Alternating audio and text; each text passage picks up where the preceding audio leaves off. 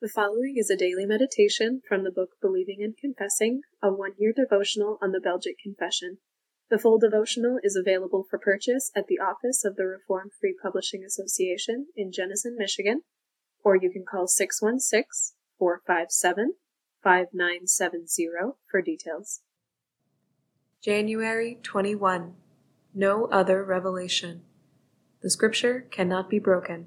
John 10, verse 35. There are many in our day who insist that the scripture is broken. They say that the Bible is not able to help us understand what took place in the beginning with the wonder of creation, and the Bible does not give us direction in the realm of the roles of the husbands and wives in marriage. Further, they believe that the Bible is time-bound and culturally conditioned, and that in many areas it is broken. More important in their estimation are the subjective ways in which God reveals himself to individuals personally. By denying the scripture and making God's revelation relative, they not only despise the word of God, but also lose the assurance of eternal life, as Revelation 22, verses 18 through 19 teaches. All that man needs to know for salvation is found in the Bible. Every human opinion, tradition, and law must be judged in the light of the divine scripture.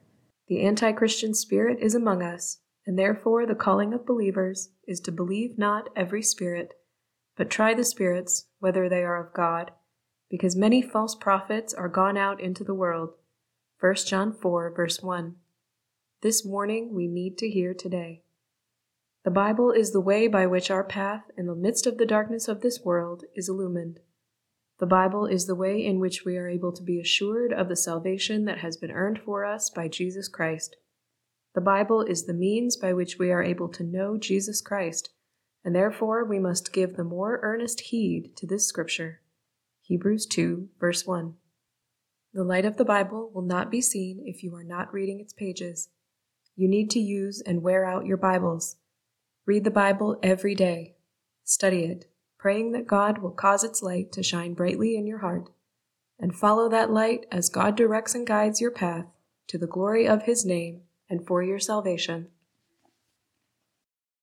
Thank you for listening to this episode of the Hope PR Ministry podcast. We are a part of the Protestant Reformed Churches in America, and we are located in West Michigan. Our goal is to spread our distinctive Reformed beliefs. If you have any questions or feedback, please feel free to reach out to us at hoperwc@gmail.com and visit our website at hopeprchurch.org if you would like to learn more about our beliefs.